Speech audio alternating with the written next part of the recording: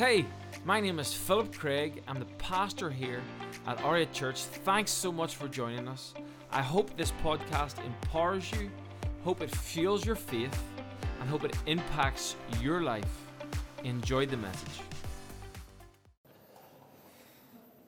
All right, well, hey, happy Easter. Welcome back to church. Anyone excited to be back at church? I want to welcome everyone online. Come on, put our hands together for those watching online. Also, I'm going to invite you to actually get your phone out in church and go onto Facebook. I'm going to actually ask you to do that. Why? Because we believe in reaching people. We believe in making a difference. And listen, a lot of people tell me, Phil, I just forget every week. So this is your reminder. Go ahead and click share. Last week, because we done this, we got 30 shares instantly. So if that's something you would like to do, maybe you're just like, no, Phil, I'm still trying to figure you out. I don't really trust you just yet.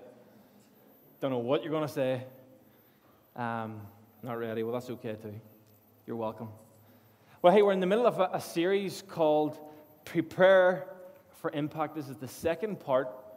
And obviously today we're going to talk about crucifixion. We're going to talk about the cross in a deeper way and try to understand what was the whole deal with the cross. Because really, if we're honest, we call it the cross, and that's the language we've brought forward because it's in a cross. But actually, in today's language, we're probably talking about capital punishment. We're talking about a man who in those days had to undertake capital punishment. The worst of the worst.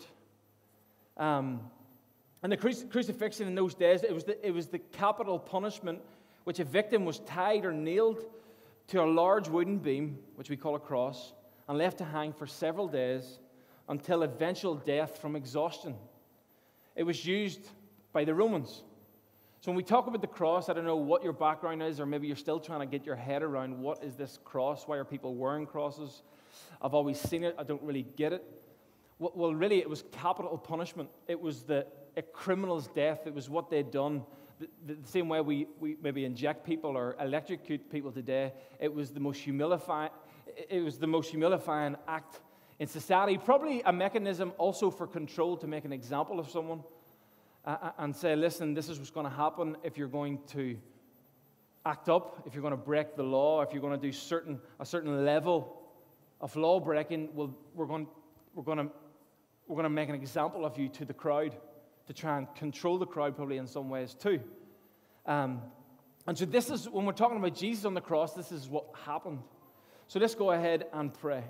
God, I just thank you for the cross.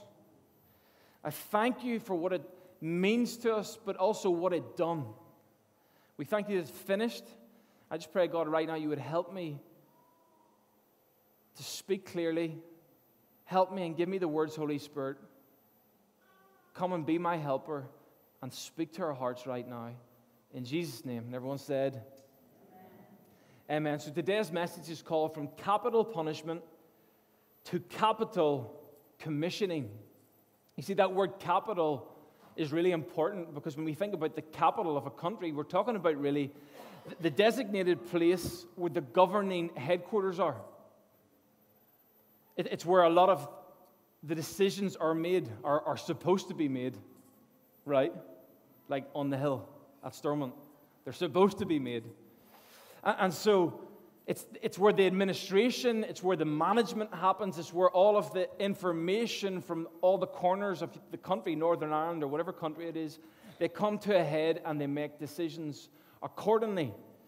So it's an important place. It's a pivotal place. When things are made there, it fluctuates and it overflows into even the tiniest villages and communities.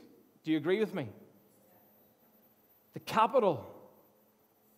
In the same way, capital punishment was made by the governing authorities. Pontius Pilate. He was the governing person in charge.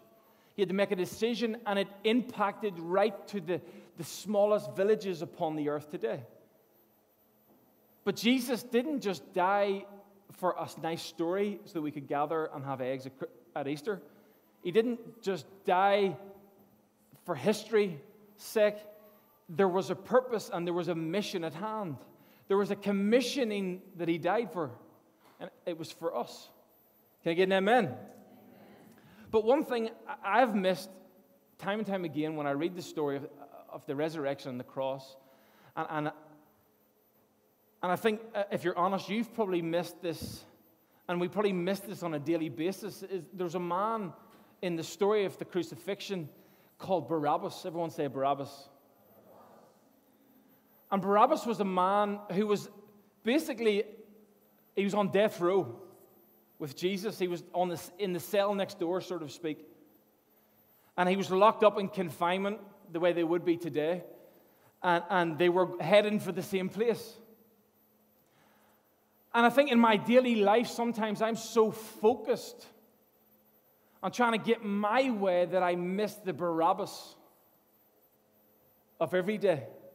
I'm so focused on my plans and my thinking and my strategies that sometimes I miss who Barabbas is. And maybe, just maybe you do too. So a little bit about Barabbas. Barabbas, we'll read the scripture here first in Mark 15. And it says, now, what's this? Now, it was the governor's custom each year during the Passover celebration to release one prisoner. Everyone say one prisoner. Anyone the people requested. One of the prisoners at the time was Barabbas, a revolutionary who had committed murder in an uprising. He was a rebel. The crowd went to Pilate and asked him to release a prisoner as usual.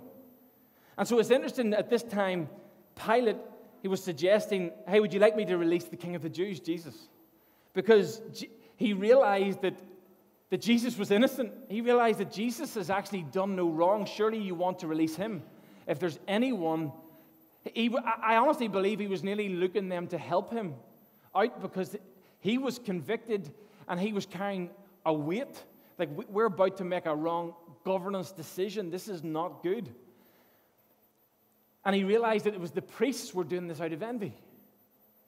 The priests and the religious people of that time, the religious Pharisees and Sadducees, they wanted to kill Jesus because of envy, just jealousy. It's extreme behavior. So let's compare. Well, Barabbas was a criminal. Barabbas, I was watching a program on Netflix. Anyone been through every series on Netflix this year? Well, I was in one, I don't know if you've seen it, I don't know the name, but it was about these people who went undercover into jails. And I think it was for a few months at a time, and they wanted to see what was going on within the jails, the dynamic of the jails, if there was anything that shouldn't be happening in there. And there's camera crews and all sorts, but what I started to see was there was always an instigator in each community within the jail. There was always one leader. There was always one rebel who controlled the jail by punishment beatings, to be quite honest, through fear. And when I think about Barabbas, I think about that person. Somebody who was driven by control, was driven to overpower, to create an uprising, and wherever Barabbas would go, there would be trouble. And there would be conflict, and peace and security could not be put in this person. And when I thought about Barabbas, and I thought about the comparison, like what did Jesus do when he was on the earth? And Pilate is probably thinking the same. Jesus came to the earth, and he made the blind person see. He came to the earth, and he seen hungry, and he fed them. He came to the earth, and he seen people who were beat up by their shame and their sorrow, and he spoke life into them to the point where they repented, turned around, and followed him. He was so attractive and pure in heart that the kids loved him.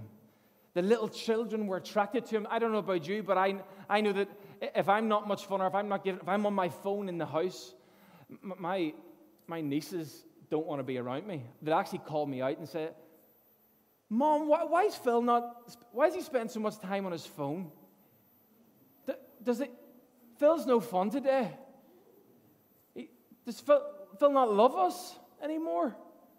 Like, they'll come out with things like that because they call a spade a spade. They know when you actually care. Or they know that Phil cares more about his phone today than he cares about me. And I think about what Jesus done on the earth and how that translated to the children, to the elderly, to the woman who was caught in adultery. He leveled the playing field for her too. Pilate's going through all of these stories that he had heard about Jesus, but also seen. And he's realizing there's something quite not right. And he dug deep enough to realize, whoa, this is a problem with jealousy. This is dysfunctional. This is destructive. This is chaotic. And really, I believe Pilate was saying, I don't want to have anything to do with it. But the question is, who is Barabbas? Because we go on and see the story and how the story plays itself out is that if you can picture Barabbas is heading for a cross. And to be quite honest, he was worthy of the cross. Anywhere he went, he caused chaos and dysfunction in society. There wasn't order. You wouldn't trust him with your children. You wouldn't want your kids hanging out with him or his family.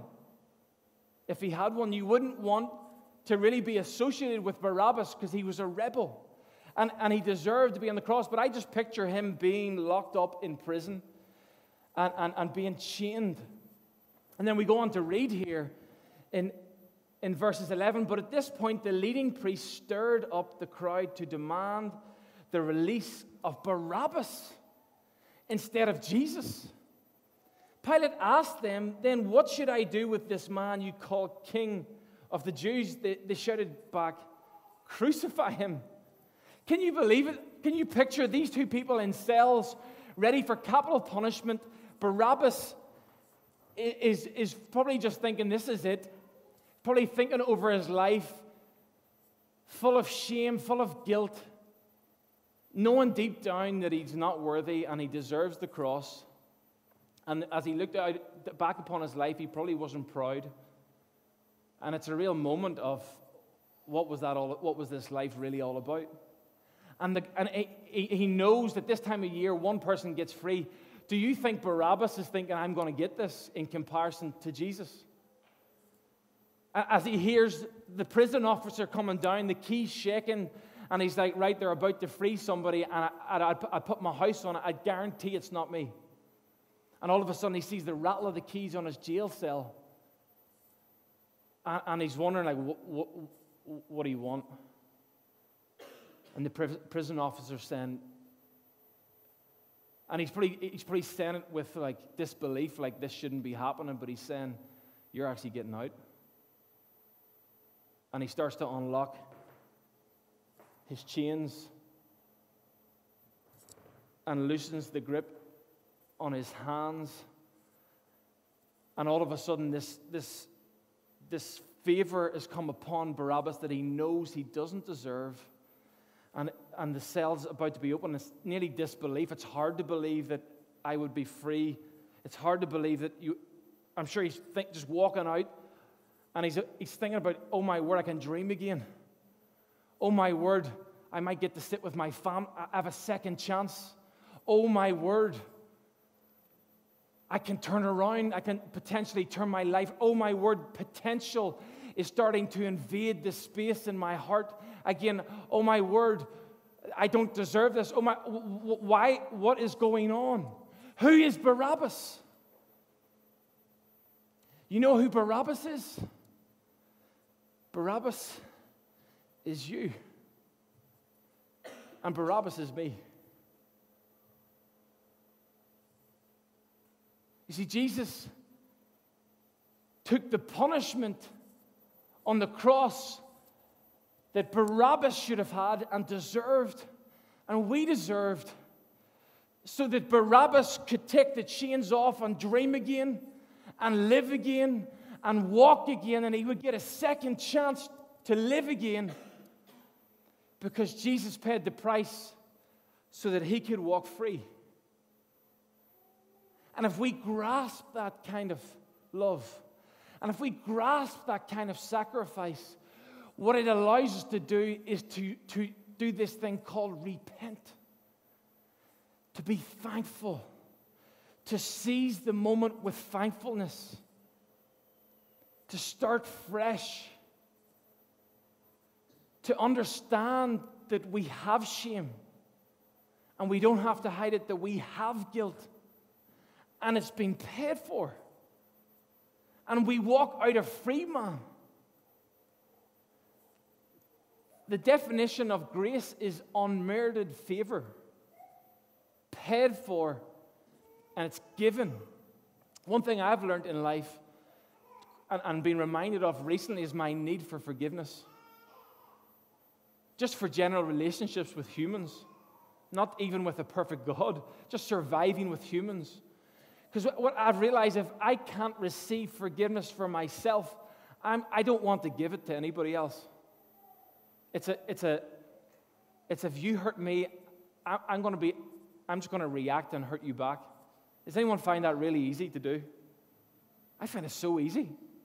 If you hurt me, I find it so natural. Just hurt someone back and actually go harder. Can I get an amen?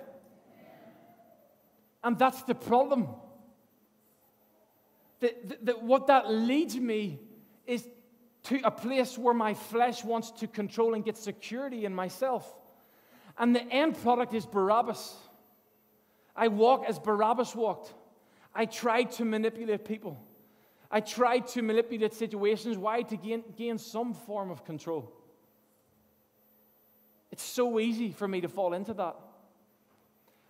But if I want relationships, if I want to show up like Jesus shows up, I have got to surrender and receive the grace of God, the unmerited favor that was given to me by the old rugged cross.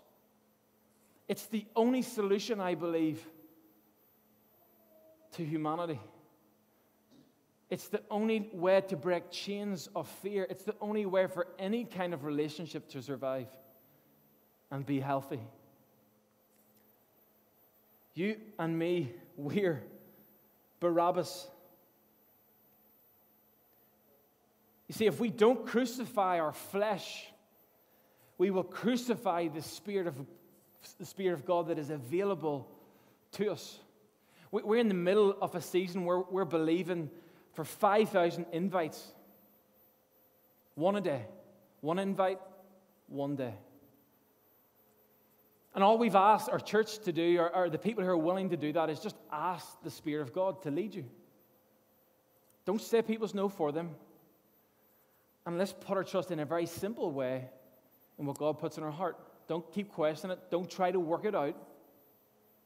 Keep it simple. And I don't believe it's a miracle if it happens. I just believe it's some people who have given God space in their life. And when we do it, we will see the life that Jesus brought to the earth come in, but also through us. And we'll give freely. And it will be powerful.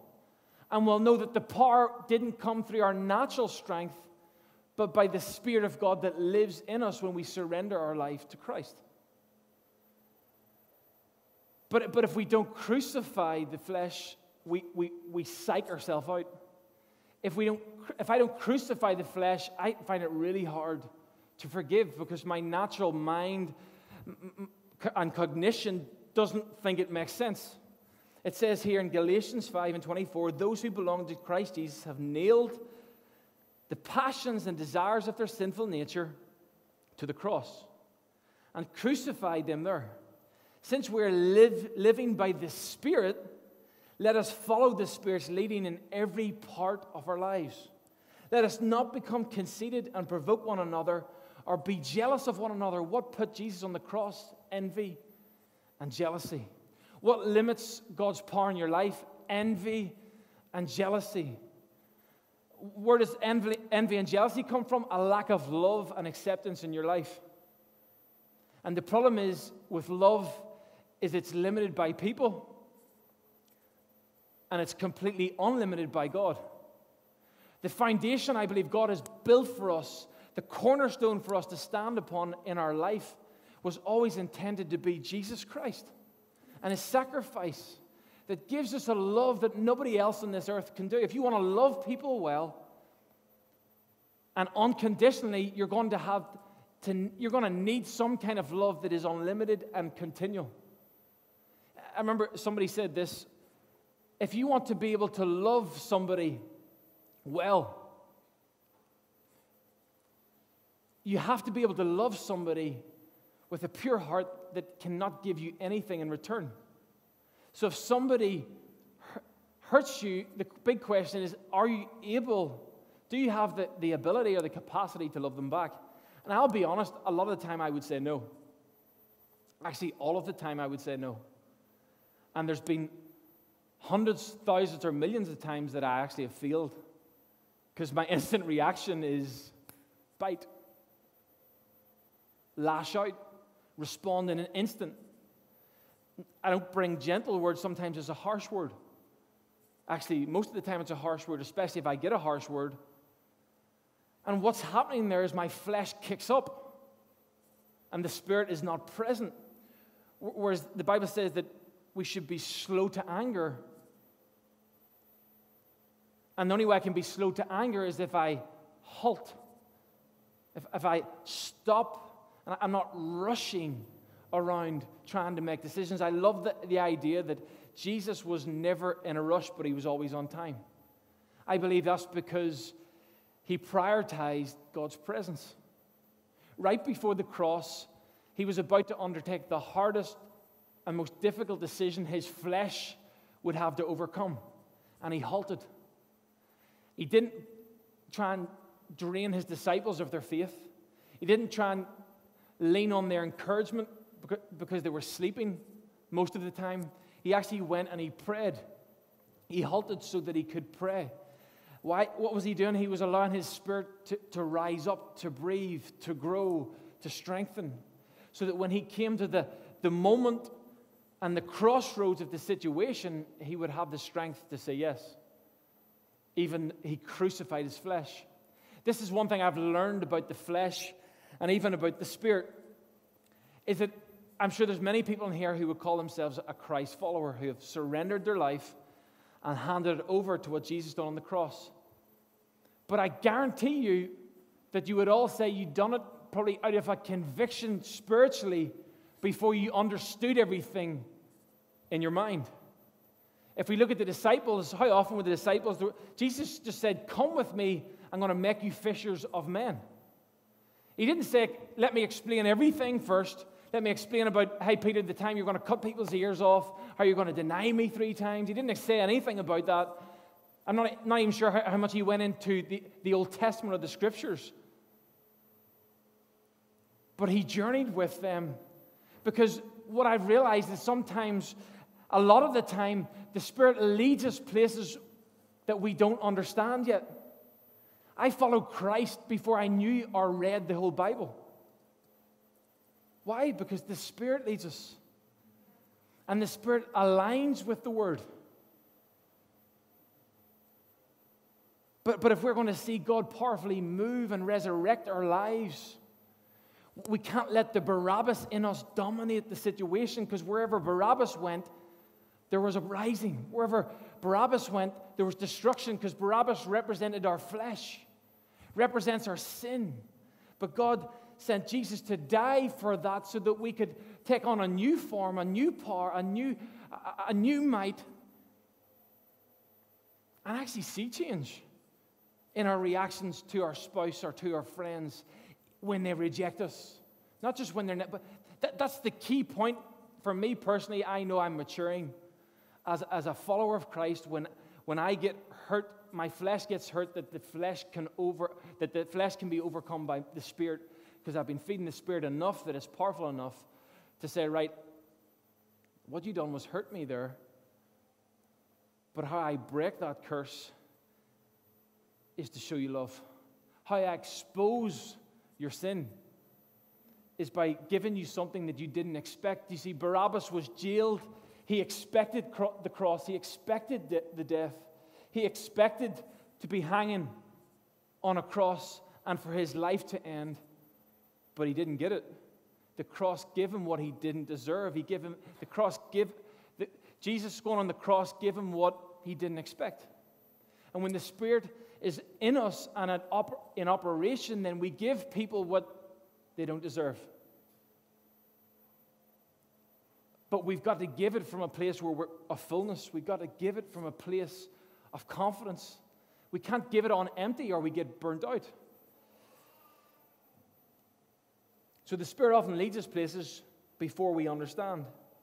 And lastly, number 3, resurrection life looks like going.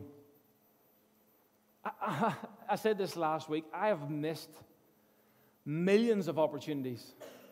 I can't even count how many opportunities I've missed that the Spirit was leading me to because I wasn't listening. I was doing my own thing. And when the flesh is in charge, a lot of the time it's destructive. It's always destructive when the flesh is in charge, when the Barabbas in me is in control. I've missed millions of chances at work to share an invite, to share Christ with people. I've missed millions of opportunities to react the right way when I'm hurt and broken inside. I've missed millions of opportunities to love people and give them grace and truth. And really, honestly, it's because I didn't have an expectation on myself to do that, and I didn't have the power to fulfill it. Because I wasn't praying, I wasn't giving God a chance to fill me. And here we are. Jesus has died. He has rose again. And there's chaos. Saturday was a Saturday of unknowns, confusion, discouragement. Maybe you're feeling that today. Or this season has been like that for the last year. And Jesus came back, and they didn't recognize him. He came in a way they didn't expect or understand or know. They were so saturated in disappointment, in discouragement. Their mind couldn't conceive what the Spirit was doing. But he ends up saying this in Mark 16, verses 15 to 18. And then he told them, right before he was about to go to heaven, his mission had been complete. The grave was empty.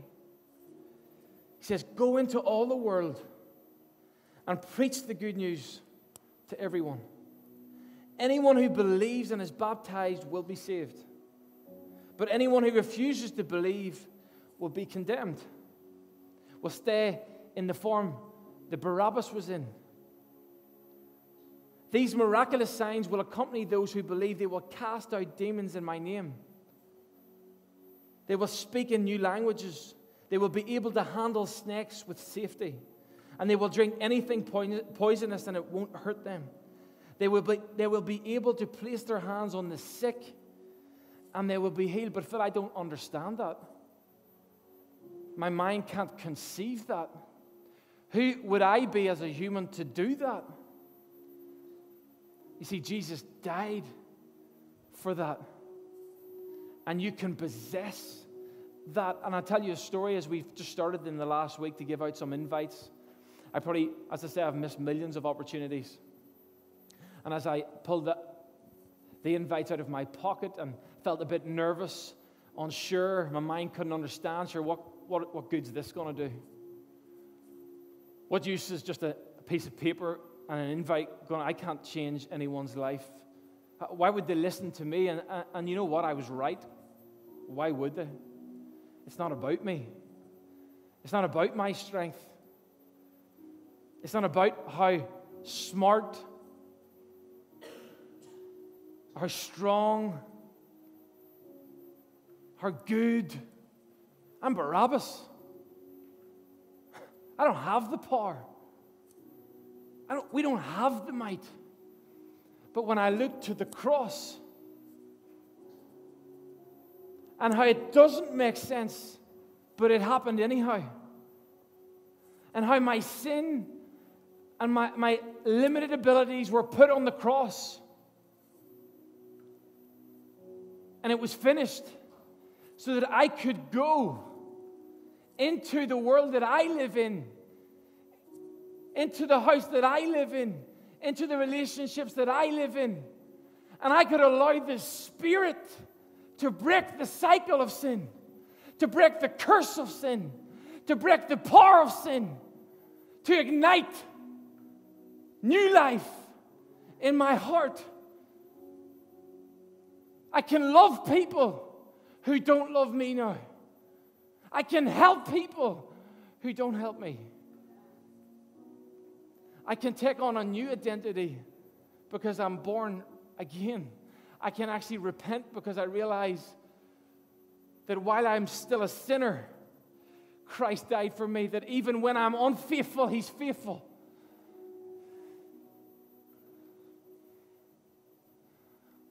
And some of you, you're discouraged right now.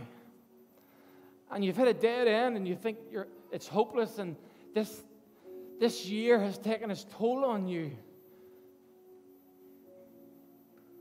But the cross was about hope.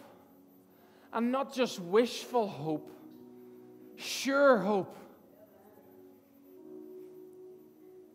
A